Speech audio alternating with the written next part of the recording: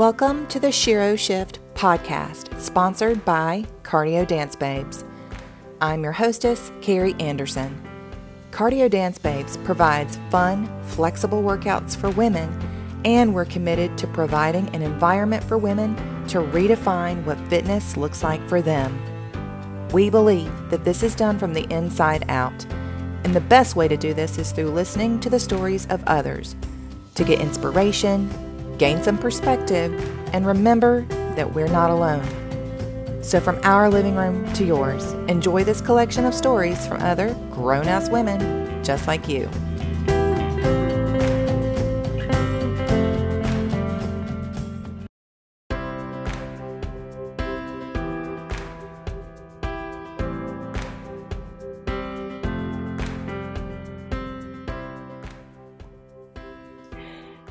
Hello and welcome to the Shero Shift. I am Carrie Anderson of Cardio Dance Babes, and thanks for joining me. So every week I sit down with another lady and have a chat. Cardio Dance Babes is all about shaking that booty, right? We love to do our fun dance fitness workouts that busy women can do from anywhere at any time, and that's a passion and we have a really strong belief that health and happiness just don't work well together unless you're happy with your health. And we think that there's a lot of work that has to be done from the inside out. And so that's why Reagan and Vanessa and I created the Shero Shift, kind of to just give space to making that happen, giving us a place to kind of work that out together. And so when we were thinking about how we were going to do this, an idea fell into my lap, which is often how that happens, right? So many of you know the story that over the holidays, I was in line at the grocery store and the lady in front of me stepped up to pay for her groceries and asked if there was a veterans discount. And it got me thinking, there was no way the lady was not dressed in any sort of way that would tell me that she was a veteran. I don't even know from which branch she was a veteran, but it made me start thinking, oh my gosh, you never know who you're standing behind in line. You never realize that you're standing next to what is essentially a superhero, right? And it's got me started thinking like, oh my gosh, actually all women are superheroes. And every superwoman has a story, and every story has the potential to help and inspire other women. So, bam, the Shero Shift was born, and I just am so blessed to be able to be a part of it. And today's superwoman is a good friend of mine. I'd like to introduce you to Adrienne Carci. Adrienne, I put in the Facebook group feed earlier. I'm like, she's one of the most interesting people I know. And just like, oh my gosh, that's a lot of pressure. Let me clarify a little bit, okay? She is interesting. And she's not going to want to hear this because Adrienne is an actual role model for how people are supposed to human. Okay. She's not going to want to hear that. I know her, and I know that that's not going to like sit really well right now, but she sets such a fantastic example for the rest of us. She is just one of those rare finds of light and love. And I'm very blessed to have her in my life. What makes Adrienne so special, I think, is that she's really a thought leader. She has a very interesting perspective and insight into the world and into people. And she's not preachy about it. She just kind of brings it into the world in the most beautiful and gentle way. And I really wanted her to come on and talk about what it is that she does and how she got to doing all of that. And to clarify too a little bit, she is a single parent of Jaden, who is 3, and he is the cutest stinking kid. Oh my gosh, he is absolutely adorable. And their dog Is it Brooklyn is the dog's name? Ah, I remember. Look at me. She is owner and operator of Life in the Moment. And I can't even begin to describe exactly what that is, but she's going to describe it a little bit here for us. But what I really want to dig in today is that Adrienne is an expert in helping people live their life in the present. And I think it's a really important message. And I cannot wait to get into her story and more about what it is that she does. So, Adrienne, thanks for being here. I so appreciate you being so flexible, first of all, because we got unscheduled and rescheduled. So thank you again for being here. Absolutely. Absolutely. That was quite an intro. I wasn't in the depth, but here we are. So I've had people before say, "Well, can you write my LinkedIn bio that says that exactly, please?" exactly. Yep, I'm super grateful to be here. And like I said, I'm looking forward to our chat and just to talk to people about how important it is just to kind of live in that mindful moment. And first and foremost, for our whole conversation, the most important thing about mindfulness is no judgment.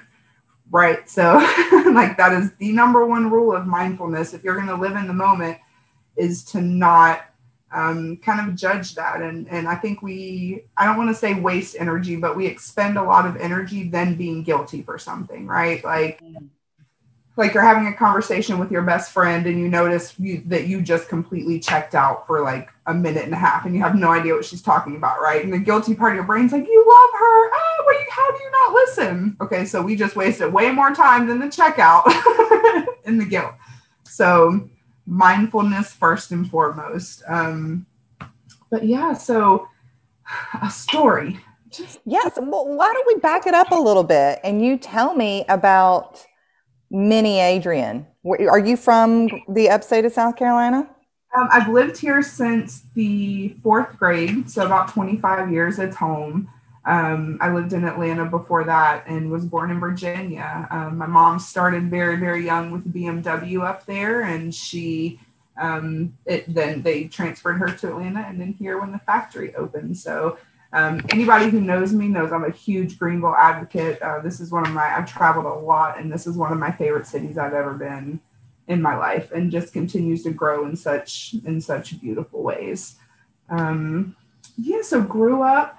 I was a social worker for a while. On my form, I put it feels like in a past life, right? Uh-huh.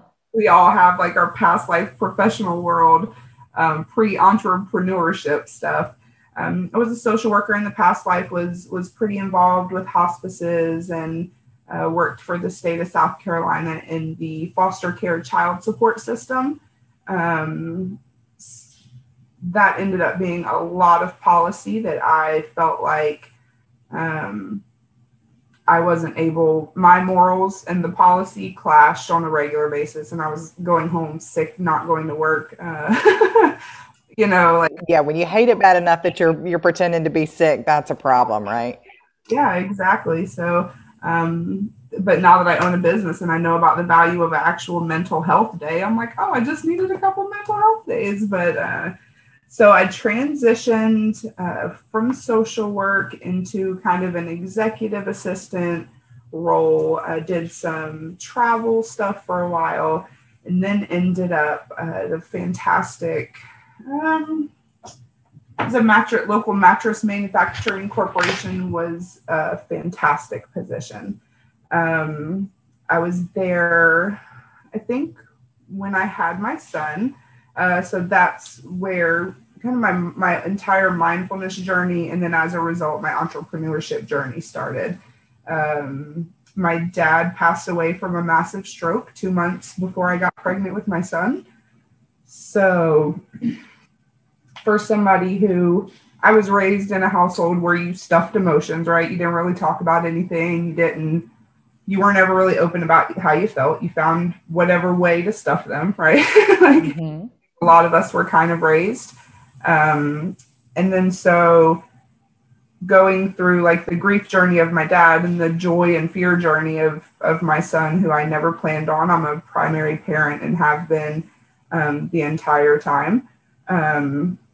Learning how to go through that journey hand in hand and balance joy and grief, sometimes like clashing in the moment. Like, you know, we a lot of times I think we act like you have to pick an emotion at a moment, and it's just not a realistic thing to do. In my personal mindfulness journey, it's been really interesting concept to realize that you can hold two thoughts at once and two feelings like that at once. We think we either have to be one or the other, and almost feel guilty for laying down one or the other. And it's been interesting for sure. Absolutely. And like through my journey, so I've realized there's like a few foundational things that if they were more normalized, I think we would be a much more mentally healthy and balanced place. And one of those things is that you can hold 2 emotions, 4 emotions, 6 emotions in your hands at one time. You know, I have friends who, and just a disclaimer, anybody knows I'm very comfortable talking about a lot of uncomfortable things. So I told Carrie I was going to be the first person who did not need an edit. Thank you, Holly, for setting that bar high. I'm not going to need any edits. But I am very comfortable talking about things that are pretty tough to talk about.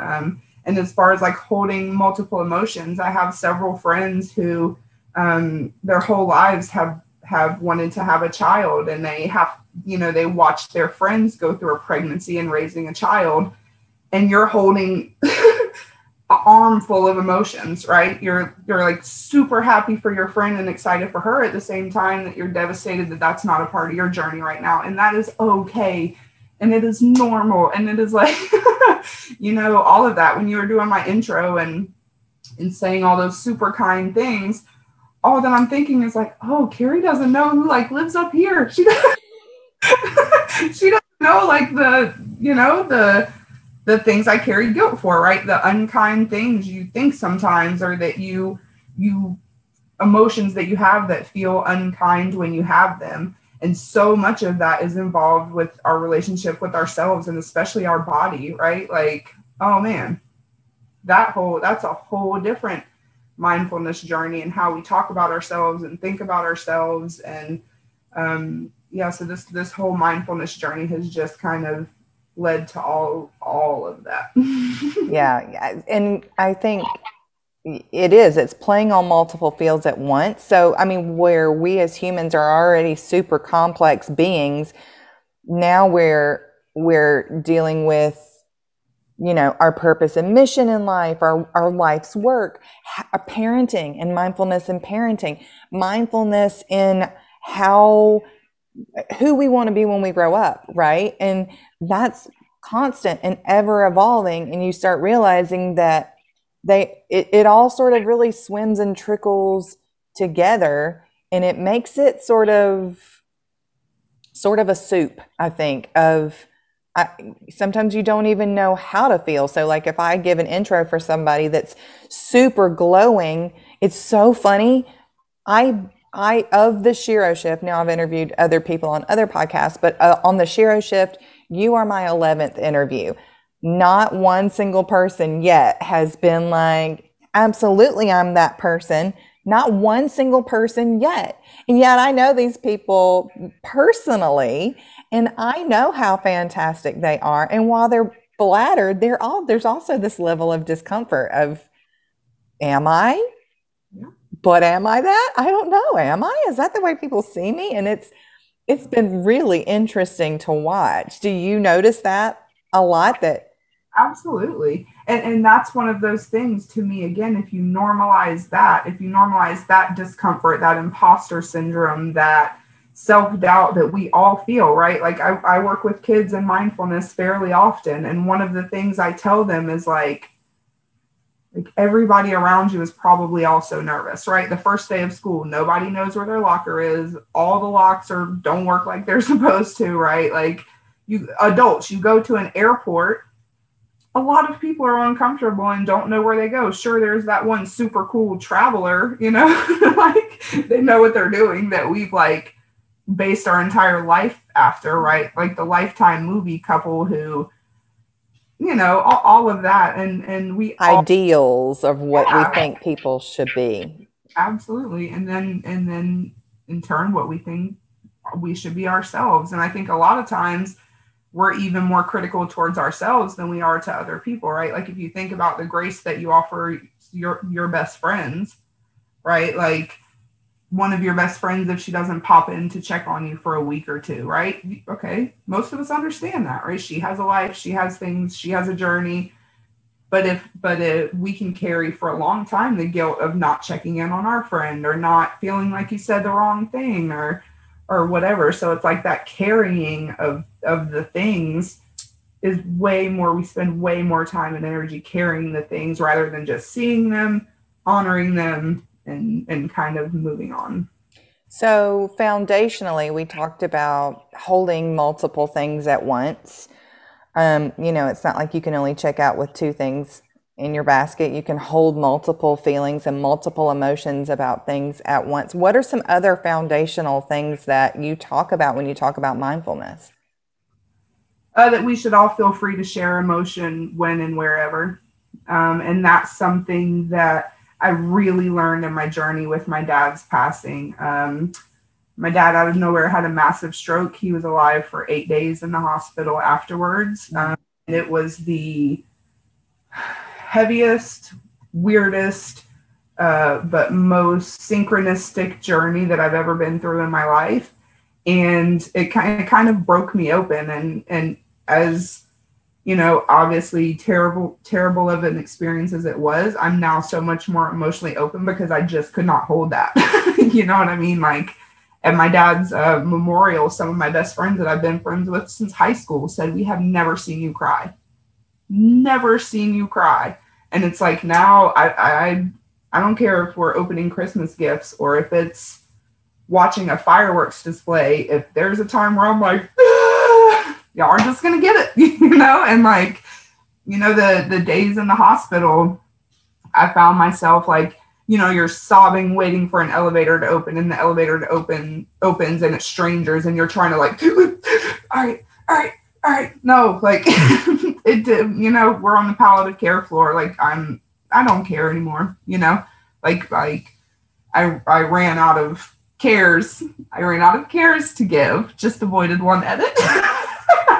Ran out of cares to give. And there have been so many situations where I have just walked up to a complete stranger and been super heavy or super light with an emotion. And I've just gotten to where I express it, and complete strangers have seen me cry, and I don't care anymore. You know, like we're taught to care so much and to not rock the boat and to not express your frustration. And I think like getting to know my son as a human and getting to work with so many other kids has taught me that, right? Like kids can be so much more balanced because they get that emotion out, right? Like their blocks fall over and they rage it out for a minute and then they move on. And like as parents, I think we continue a lot of cycles because we don't let that go, and we're still irritated from, at least me personally, irritated from something that happened 2 hours ago where my ego was hurt, right? And like I'm going to continue on this ego battle all day because you didn't listen to me a long time ago. And like the kid has gotten it out, they've moved on, and it's admirable to me. We can learn so much from kids in a mindfulness journey. Agreed. And something that I have noticed in my own parenting, and really this has only been since maybe I started coming into the tween years with my oldest, something that she said to me one time has stuck with me. She says a lot of things that stick with me, but this is one in particular that I think is applicable here. She said to me one time, you don't even care. Like you're like stone. And so I was like, okay, I thought that holding myself together was protecting her in some way. And what I realized I was doing was I actually was contributing to underdeveloping her empathy for my situation as a parent. So like she doesn't see that I'm hurt because all she sees is upset. She doesn't see that I'm worried because all she sees is the stone wall that I've got to hold the line with disciplinary actions or whatever. So she sees a warden. She doesn't see a mother who's genuinely like concerned. So I started trying, and it was honestly really, really difficult for me to almost trust her in a way, to show her my full emotions about that thing. But I guess I was worried about her having to hold something so heavy, so young. And I don't think that my feelings about that were 100% warranted. I think what it really was ego and me not wanting to show weakness. And that realization, now that we're going into teenage years, has really broken open something in our relationship, that we can talk about things on a level that we couldn't before, just because I'm willing to relate, as opposed to just always staying here above her and her being my subordinate or something, because that's the way I was raised. Like, you just did what you were told. Why? Because I told you so. There was no mindfulness in it. It was no consideration of the fact that my parents may have been trying to do something that they felt was best for me. So it has been really interesting as a parent to try and parent mindfully. And I'm telling you, I've taken classes on it. It's been that important to my journey as a parent, because we just were not relating on that level. I think it's so important. I wish I'd started it when my kids were younger. Yeah. And it's never too late. That is the most important thing, because once she knows that you're a human, right? Like, that's the switch you just flipped in her, in my opinion. Like, right, we think like our parents are up here, and then we remember like that's a human. And that's one thing that, having a son, I have apologized to my mom multiple times and said, I have really carried this feeling for a long time for you, but now that I have a child, I see exactly what you were trying to do, and I apologize. Like when you really slow down and see how much you do reflexively versus making a mindful choice in parenting, it's mind-blowing. And I do this as part of my profession, and I make reflexive choices on a regular basis. And that's part of, like, comes into that imposter syndrome, right? Like, how can I teach people to talk to their kids mindfully? And I just really wanted to backhand my son. You know what I mean? Quick backhand, right? Like, I was born with like a reflexive backhand, like a lot of us were, right? You don't say no, you don't say nuh-uh, you don't share your opinion at all, right? You take whatever order you were given and you do it immediately. And like, that's a huge, on a regular basis, because my son and I have a very, very open relationship. At a 3-year-old, and that's one of my favorite things about mindfulness, is you can apply it to any age whatsoever. Like, there is an appropriate way to talk to any kids about energy, any adults about energy, from 2 to 102. Like, they understand way more than we think. And my son, the other day, so a more recent part of that story, about a month ago, I was noticing some symptoms that I had. I had probably 8 or 9 years ago, what they call like an unexplained clot event, right? I had a clot in my legs and some in my lungs. And about a month ago, I noticed some of the same breathing patterns. It's a very distinctive shortness of breath.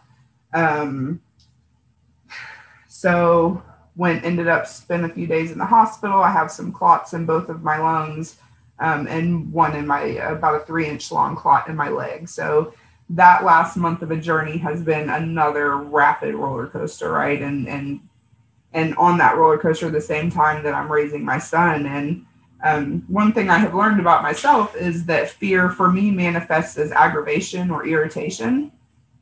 I'm not good at feeling afraid. Like, and I never really made the association. Anytime I've gone to like a haunted house, when somebody really scares me, I want to punch them. So I never made the association that like physical, like that is my body's response to fear. Like you were saying, you don't want to share things with some with some people sometimes, and I guess my body doesn't want to share that I'm scared, right? So it manifests as fear and irritation, especially in raising my son, and just kind of working through all those feelings. At 3 years old, my son, I guess it was about a week ago, I was trying to get him ready. I had nothing to do. There was no reason to be rushing him, but I was just rushing him because I wanted him to be at daycare. You know, I wanted him to be with the woman who keeps him during the day and out of my responsibility. And I was just irritated about it.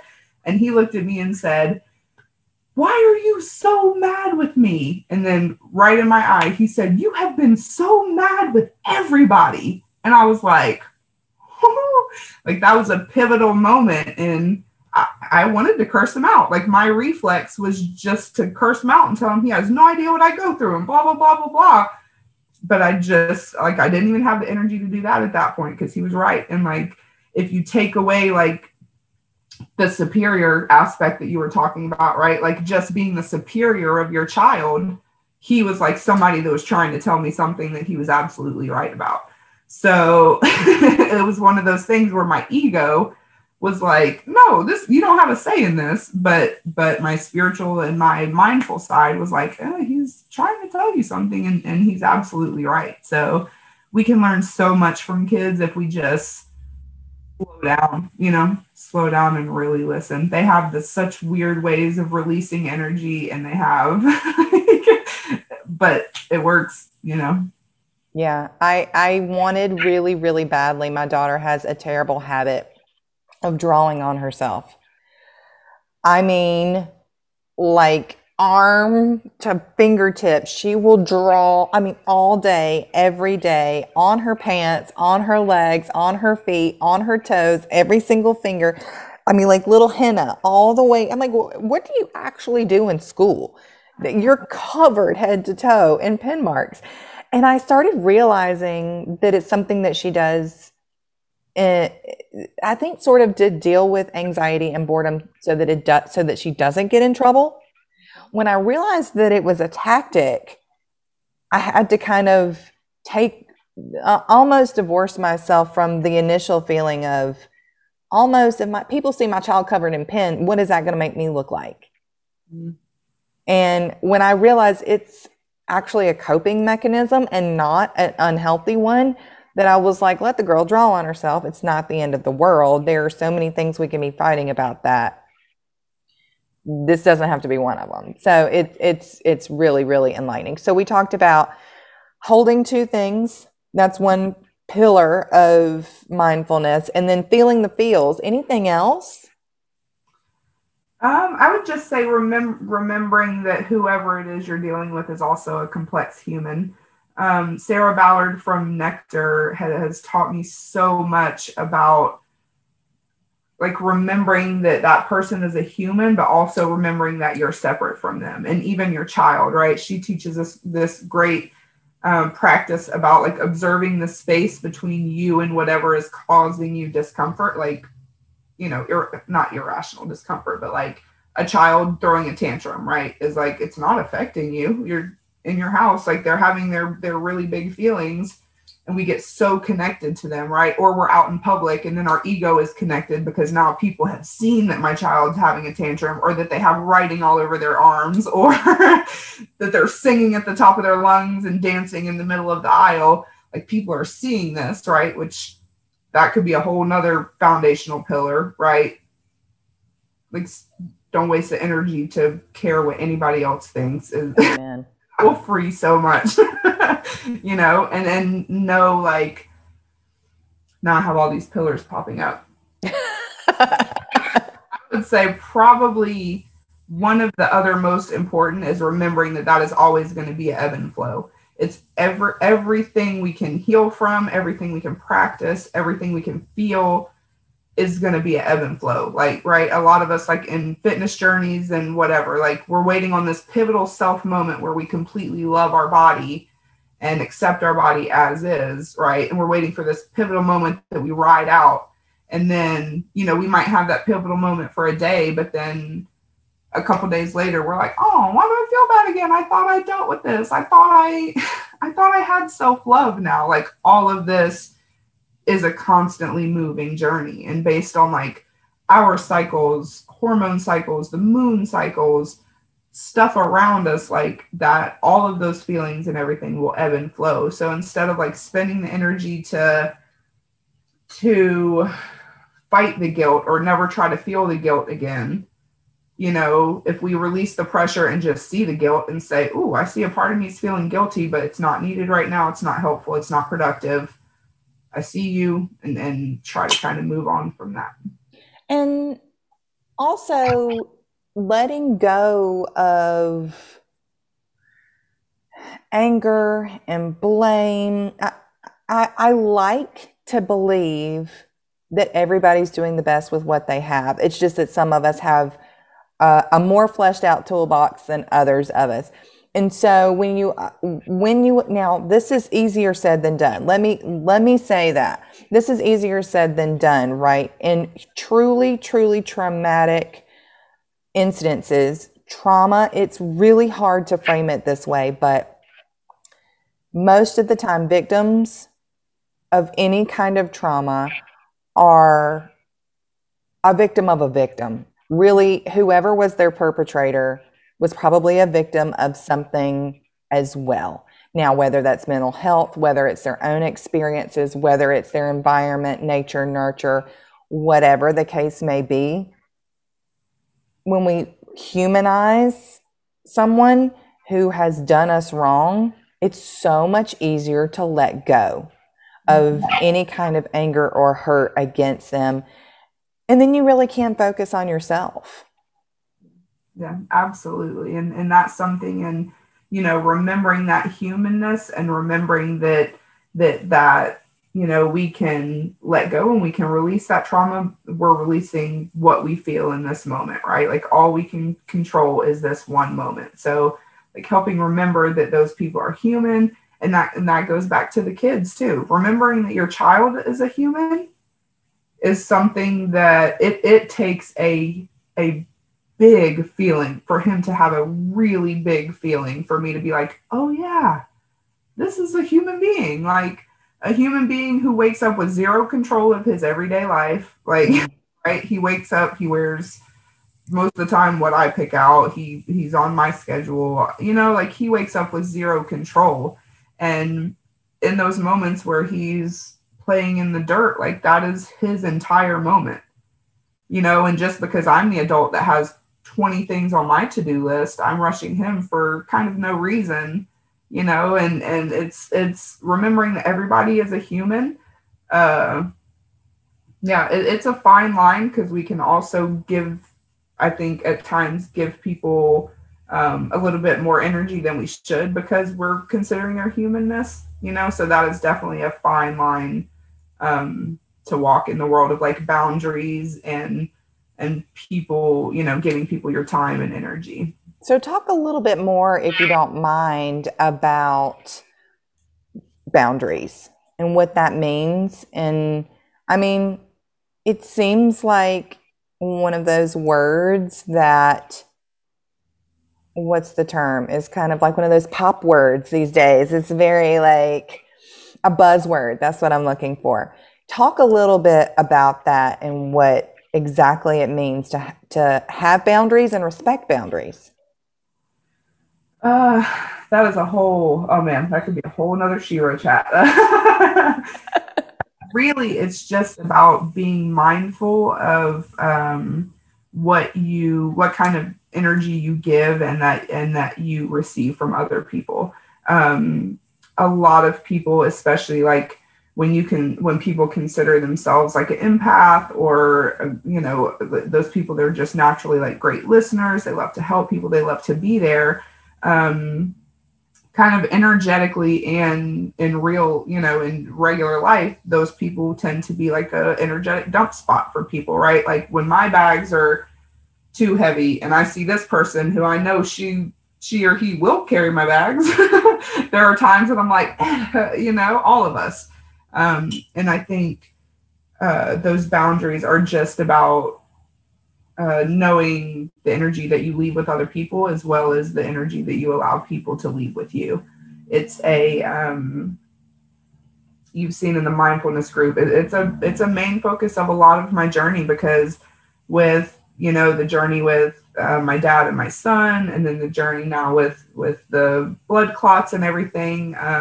I'm doing boundary work with friends that I've had for 15, 20 years that we've had very little boundaries in the past, and now it's time for, me to say, hey, I can't carry that right now. Like, and it's a Got my own stuff I'm processing. I can't be your support person in that way right now. Yeah. Yeah, and that could mean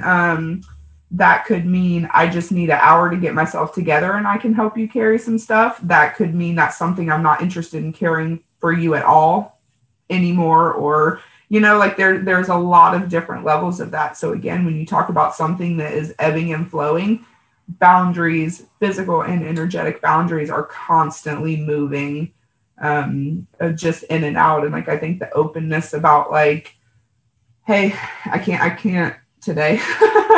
I love you and I see you and I see that you're struggling, but I can't today. My hands are full, and like. And it doesn't have to be defensive. No, ever. People think oftentimes that to establish a boundary, you almost have to be angry and put your foot down. And I think that there are ways to do it way before it has to escalate to that. And it can be something as simple as, I don't know, somebody who does work for you or somebody who's got an appointment with you and they didn't show up or something like that. You can set a very gentle but firm boundary saying, yeah, this is not how I want to spend my time. Or it can be a family member who is, I don't know, asking for $2 million. I mean, Yeah. No. Sure. And I think part of that, like, hard negative connotation is part of the buzzword thing, right? Like the buzzword aspect of it. You think you're hard. You think you have to be a rude person to set boundaries and to say, hey, no, I can't or don't want to do that. Or, whatever your boundary is, like it's become kind of that connotation. And Chantel Smith with Tide and Truth and I have been talking about like the connotation of so many of these words is just not the most pleasant, right? Like shadow work and dark, dark work, and like all of these things that. Well, first of all, I don't think that the English language actually has enough words. And I really believe that there are some things that aren't descriptive. There are other languages that have triple the amount of letters and quadruple the amount of words that we have, because they have better ways of describing things. We're kind of limited, in my opinion. People, we were talking the other day about body acceptance. I don't love the word acceptance because it feels like resignation to me. Complacency. Yeah, like, all right, well, this is it. And I don't love that. The other thing that I really, really like about the idea of boundaries is that especially when working with kids, and I think especially young girls, and I can say that because I have one, I have worked hard to try and teach my kid intuition. Mm-hmm. So if something's happening and your icky meter goes off, then what? Then how do you tell a friend, you know what, that makes me uncomfortable. I don't like it. I don't want to do it just because you told me to. Or, whatever the case may be, whether it's peer pressure or just talking about other people. I don't know. She's my friend. Now you're telling me bad things about her. And how do you advocate for somebody that you love without bowing up and being like, all right, let's throw hands? Like, how do you advocate and stand up for yourself without it being super dramatic? I mean, sometimes there just needs to be some, I think, intuition taught to people, as opposed to just saying, well, I guess I'll just try it until I'm in trouble. And I think that's a dangerous policy, especially for young people who don't know exactly where the lines and the limits of themselves are. So that's something that when it comes to boundary teaching, I'm trying to instill in my kids. If you meet a man while you're walking down the street and he is walking too close to you and you feel uncomfortable, that's there for a reason. That's survival. Dig into that, get somewhere safe, get your phone in your hand, like whatever the case may be.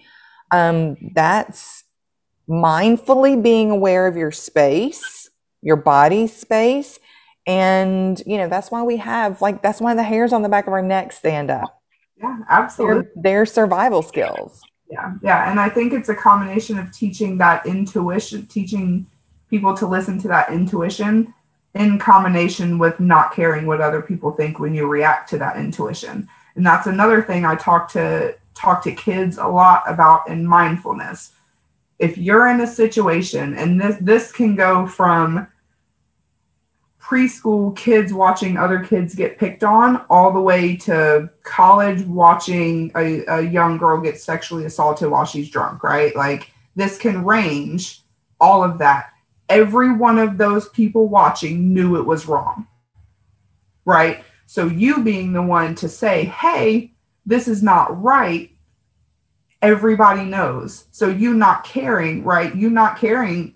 I will be downtown sometimes. If I hear fast footsteps behind me, I'm going to stop. I'm going to look at you and I'm going to like, I don't care if it looks weird, right? Like people that post about like they were being followed in Target and looked at funny. It's very deeply ingrained in people, especially women of color, to just don't rock the boat, right? Be quiet. Don't be the loud, rude person. Don't be extra. Don't be any of that. And like, that is what intuition is, right? Like, that is, our intuition is telling us it's wrong. And so people have been victimized in things where everybody watching knows it was wrong. There's a tiny piece in every single person watching that their intuition is like, oh, this is uncomfortable. And they carry that with them every day because one person didn't speak up and say, hey, this is out of line. This is wrong. This is mean. This is violent. This is dangerous, whatever. I wonder too, as a society too, and this is way down the rabbit hole, but as a society, I think that that's how mass gaslighting occurs. Oh, it absolutely is. Because one person didn't say something, and then the second person didn't say something, and then the third person didn't say something. Meanwhile, this person over here is still like, what, really?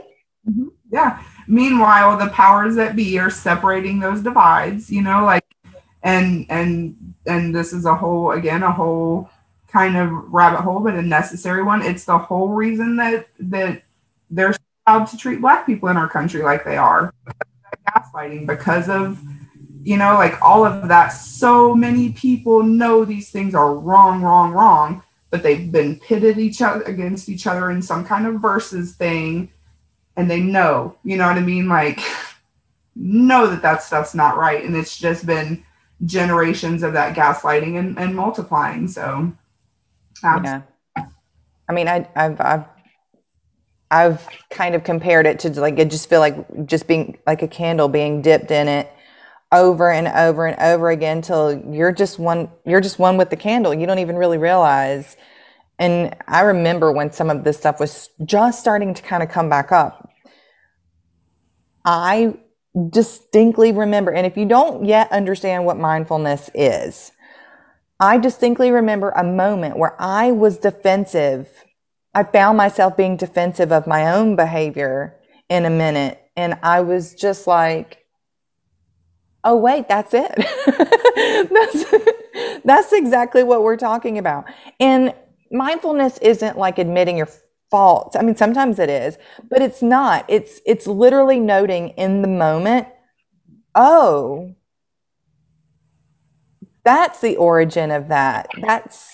That's thinking about it as it's happening, living in it as it's happening. You don't even necessarily have to change it in the moment. But looking at it, not necessarily without judgment, but just this aha of that's what they're talking about. Oh my gosh. And mindfulness in everyday life is the same way too. But I remember that as one of my first experiences with big time mindfulness was just like the aha moment of, oh my gosh, that's me. I'm doing it. I'm doing the thing. That's what they're talking about. I didn't even realize it.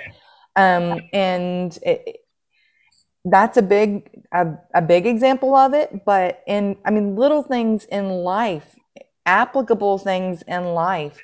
Why all of a sudden do I want to eat my weight in pizza? Why? Why? How can you dig back to the root of that a little bit and understand so that in that moment, you don't have to change it in the moment necessarily. But the next time it'll come, you'll be able to be like, oh, there you are, little friend.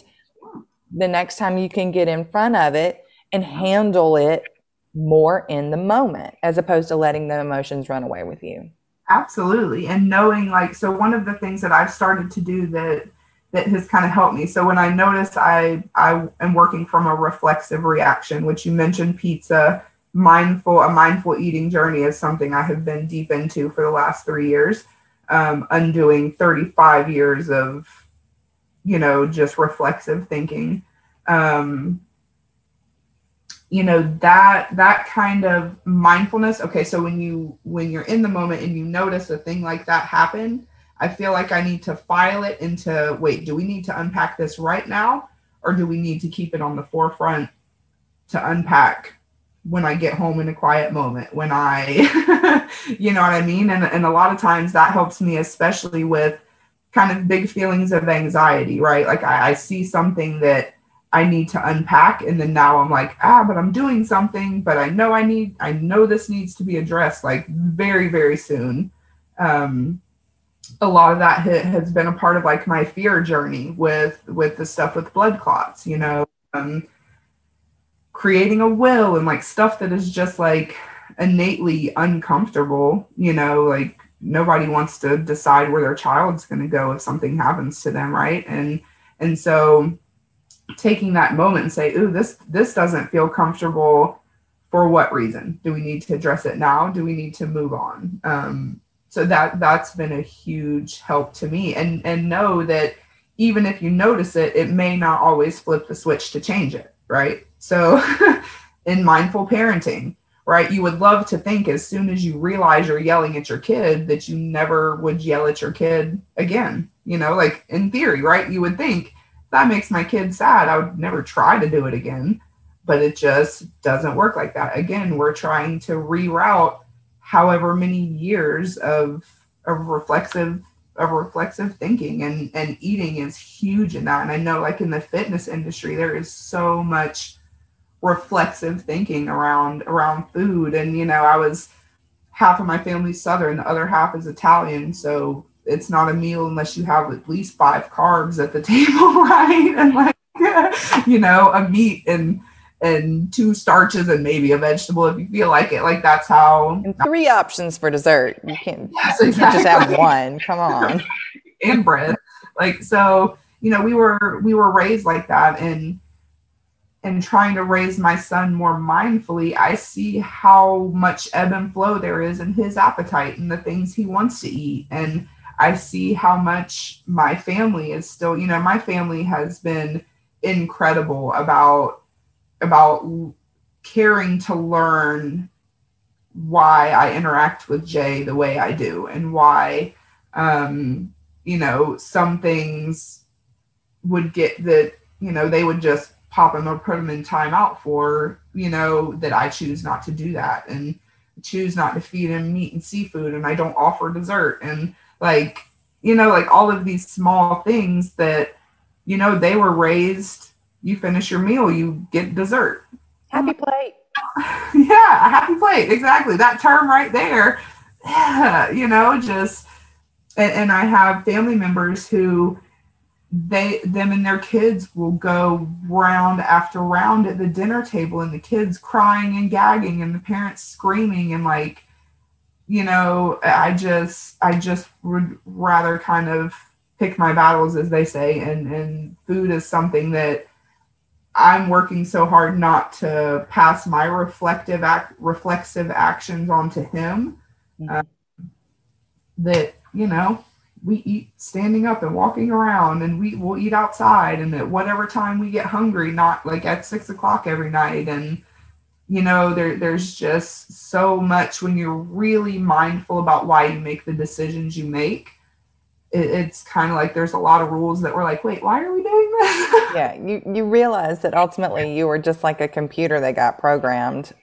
Yeah, absolutely. And it's definitely like that. Again, with the reflexive actions, it's, to me, in the way I was raised, it's reflexive to pop a kid for popping a dog or popping another kid. And I'm like, wait, so you hit the kid to teach them not to hit the thing.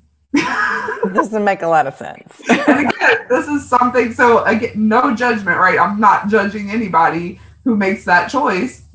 It just, I do, like, it doesn't make sense in my household. Right. So, and again, no judgment. I don't even judge my parents for having raised me that way. I really don't. They were doing the best they could with what they had. Yeah. And they had their hands full. So God bless them. Right. And realizing that, slowing to realize that that person is a human, a growing human, trying to raise a growing human. And now I'm like, oh, my mom was working 50 hours a week. She was exhausted. My dad was out doing whatever my dad was doing. Like, oh, she was exhausted. I did not know until I had children that I would be growing up with my children. I didn't know that. I thought that like grown-ups were just grown-ups when I was a kid. I had no idea that we would basically be growing up and learning together the whole way. And my poor oldest child is just like the guinea pig. The guinea pig. I mean, my second kid's amazing, but the first one, I'm like, oops, sorry, did that one wrong. My bad. All right, let's get a little bit into the 3 G's here. So for those of you who don't know, the 3 G's is something that we like to do here. Typically, we do it with our boss babes just to help them kind of mindfully, again, live in week to week kind of thing. So, maybe last week didn't go super well, or maybe it did. How can we just like honor that, take what we have in the moment, and then move towards a future full of hope? That's kind of the idea of finding gratitude, grace, and then setting a goal. So across your story, Adrienne, can you tell me what you're most grateful for in your own story? Most grateful. I would say just kind of that openness, that more recent openness. It has, I think, helped me release a lot of energy that I would have otherwise and have in the past just carried and carried and carried. I used to be a little bit over 450 pounds several years ago. And that's because I was just carrying everybody's stuff and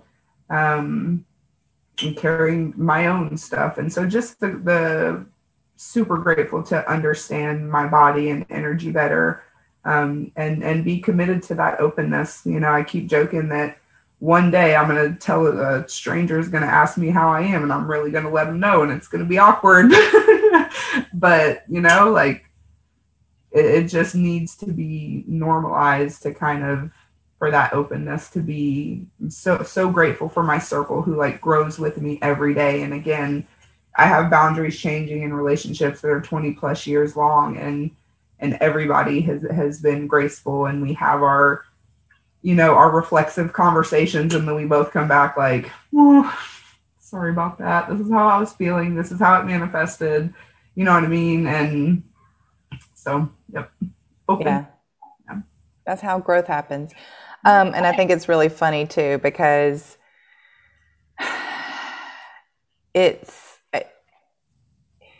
it's never like you get to the end, you know, it's going to be that ebb and flow. People are like, it's gonna settle down eventually. No, no, no. Actually, this is just a part of the story. So what up to this point, we talked about grateful, grace. Where are you landing with that? Giving yourself grace for that? Because those two almost kind of like blur together a little bit, I think. Yeah, they do. And I think where I could afford to give myself grace in that situation is just for making like reflexive decisions in the past that I kind of have continued to carry, and that I'm choosing to walk on eggshells around people because I've said something reflexive in the past or anything like that. So just really showing myself grace for that part. I let all of my close friends know, especially since the journey with the blood clots, like my communication is going to change. My boundaries are going to change. I appreciate y'all's patience and I want you to be open. Like that's the thing. Like, I just want people to be open. And as much as we talk about difficult, uncomfortable things, like especially in the mindfulness group or powerhouse calls, like be open. If you ever have a problem with anything I say or anything somebody else says, like come to them in a kind and respectful way. There's a pretty kind and respectful way to say absolutely anything you need to say to somebody. So I mean, I've even personally had questions that I was just like, I don't know if I'm looking at this in a weird way, and I'll bounce it off of you because I know that it's an open and free enough space where I can ask a question without feeling super judged in the moment. And I think everybody just needs that kind of friend in their life. So yeah. I think openness is honestly the key to unlocking like true connection. Yeah, it is, because there are so many things that we carry that we feel like we're the only person that feels, right? Like we all think that we have this super mean person in our head, right? There is a part of all of us that is just petty or whatever, and we all carry that around. And there's these moments where that openness is huge, and where I did prenatal yoga all through my pregnancy, and there was this woman from the Czech Republic in our class, and every week we share like a joy and a concern, and her concerns were like real life, like when am I going to feel love for my baby? Because right now I don't feel it yet. And then, you know what I mean? Oh. They're like, yeah. And they're, oh my gosh. And I'm like, no, like, we're conditioned to think when you get pregnant, it's supposed to be this joyful journey, and it's joyful. And she was so real. Like she is in my mind, like my role model, right? For like that part of me that's like, no, just say it. A lot of other people are feeling it, right? A lot of other people are sad that they feel like whatever, like all of that openness is just, it just needs to be normalized for sure. So important. All right. Last little thing. What are your goals going forward? Let's see. I would say most important goals right now are to kind of figure out that fear to rage or fear to irritation pipeline for me. Since I have the clots, I can't do some of the things that I was doing. I can't hit my heavy bag. I can't do the HIIT classes. I can't really go to the gym right now. So it's like my things for that aggression release, I am not able to do right now. So I would say that's my first, that's my priority. My intention over the next couple of weeks is to figure out like a way that's safe for my lungs and me to release that. Yeah. See, that's real. I mean, see, like that is very real. I mean, because the fear is real. Yeah, and the way so I have a pretty big, very open group of friends, and the way we show emotion is it seems very, very strange, but like it is, you know what I mean? It just is what it is. We'll be laughing hysterically 1 minute, and then it kind of catches somebody and sends them into a minute of something else. And like, and it's just part of my discomfort about sharing. Like, a lot of my best friends, you know, I'm not so comfortable sharing things with them, and I'll, like, in the middle of a club or a basketball game, or like, I'll just lean over and just drop something heavy, and it's not intentional. It's not like, you know, it's just like I needed it out in that moment, really, when there can't be any conversation back, right? Like, I'm gonna let this out, and then let's watch the game. You know, and then there's been a lot of that with like the blood clot journey, and like trying to have a fun moment with my son, but feel something in my chest and think about like, okay, well, if something were to happen to me right now, what neighbor's house would he go to? Would they help him? Like all of that in the same, you know, in the same thought is just spinning around. And I think a lot of us have all of that dancing around. And if we were just more open about it, we would just be much more graceful with ourselves. It's almost like releasing the valve a little bit would allow us to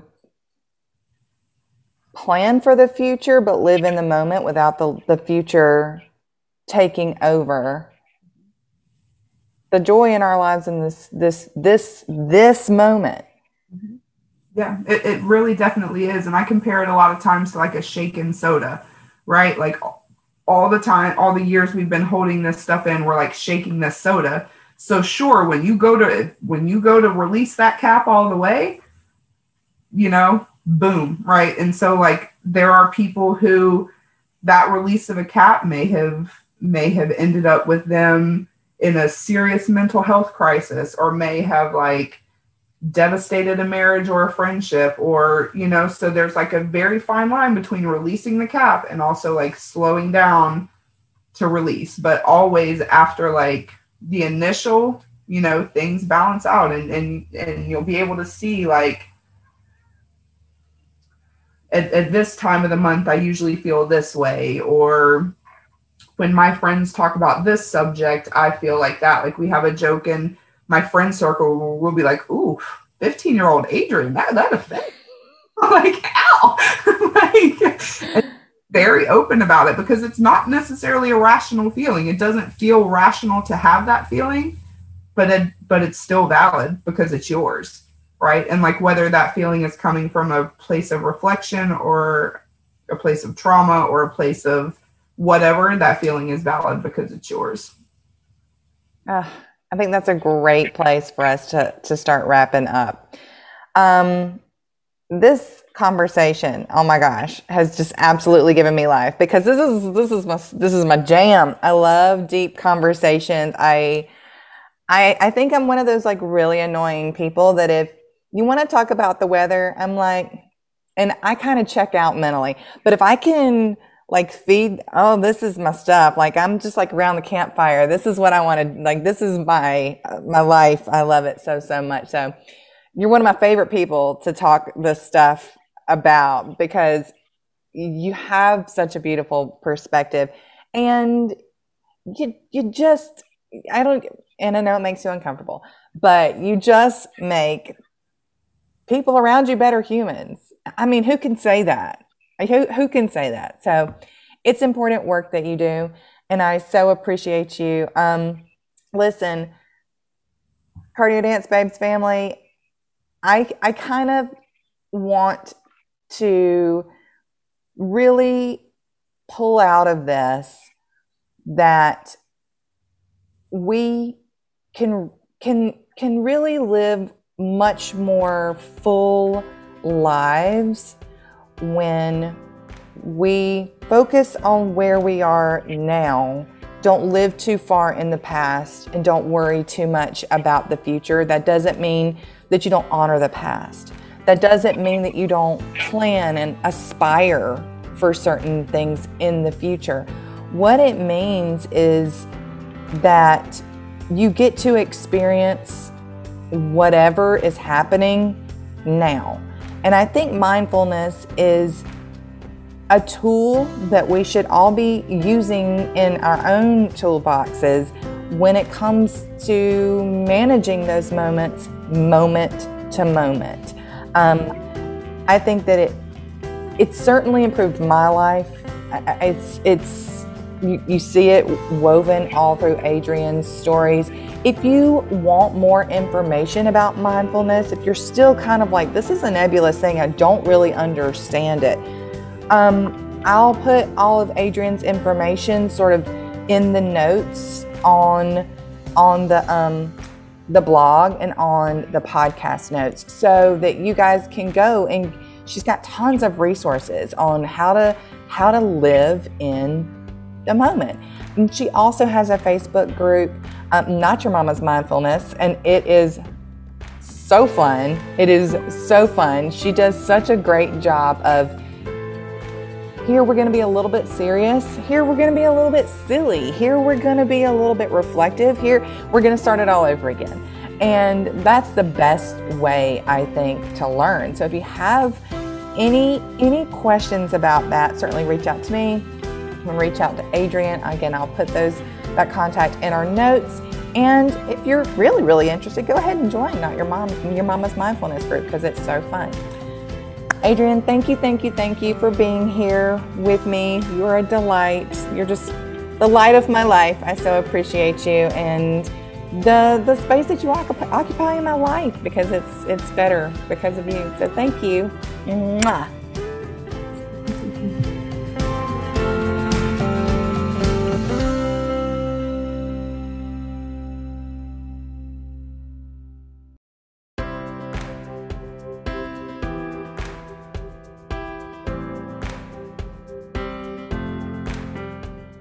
Thank you for joining the Shero Shift podcast.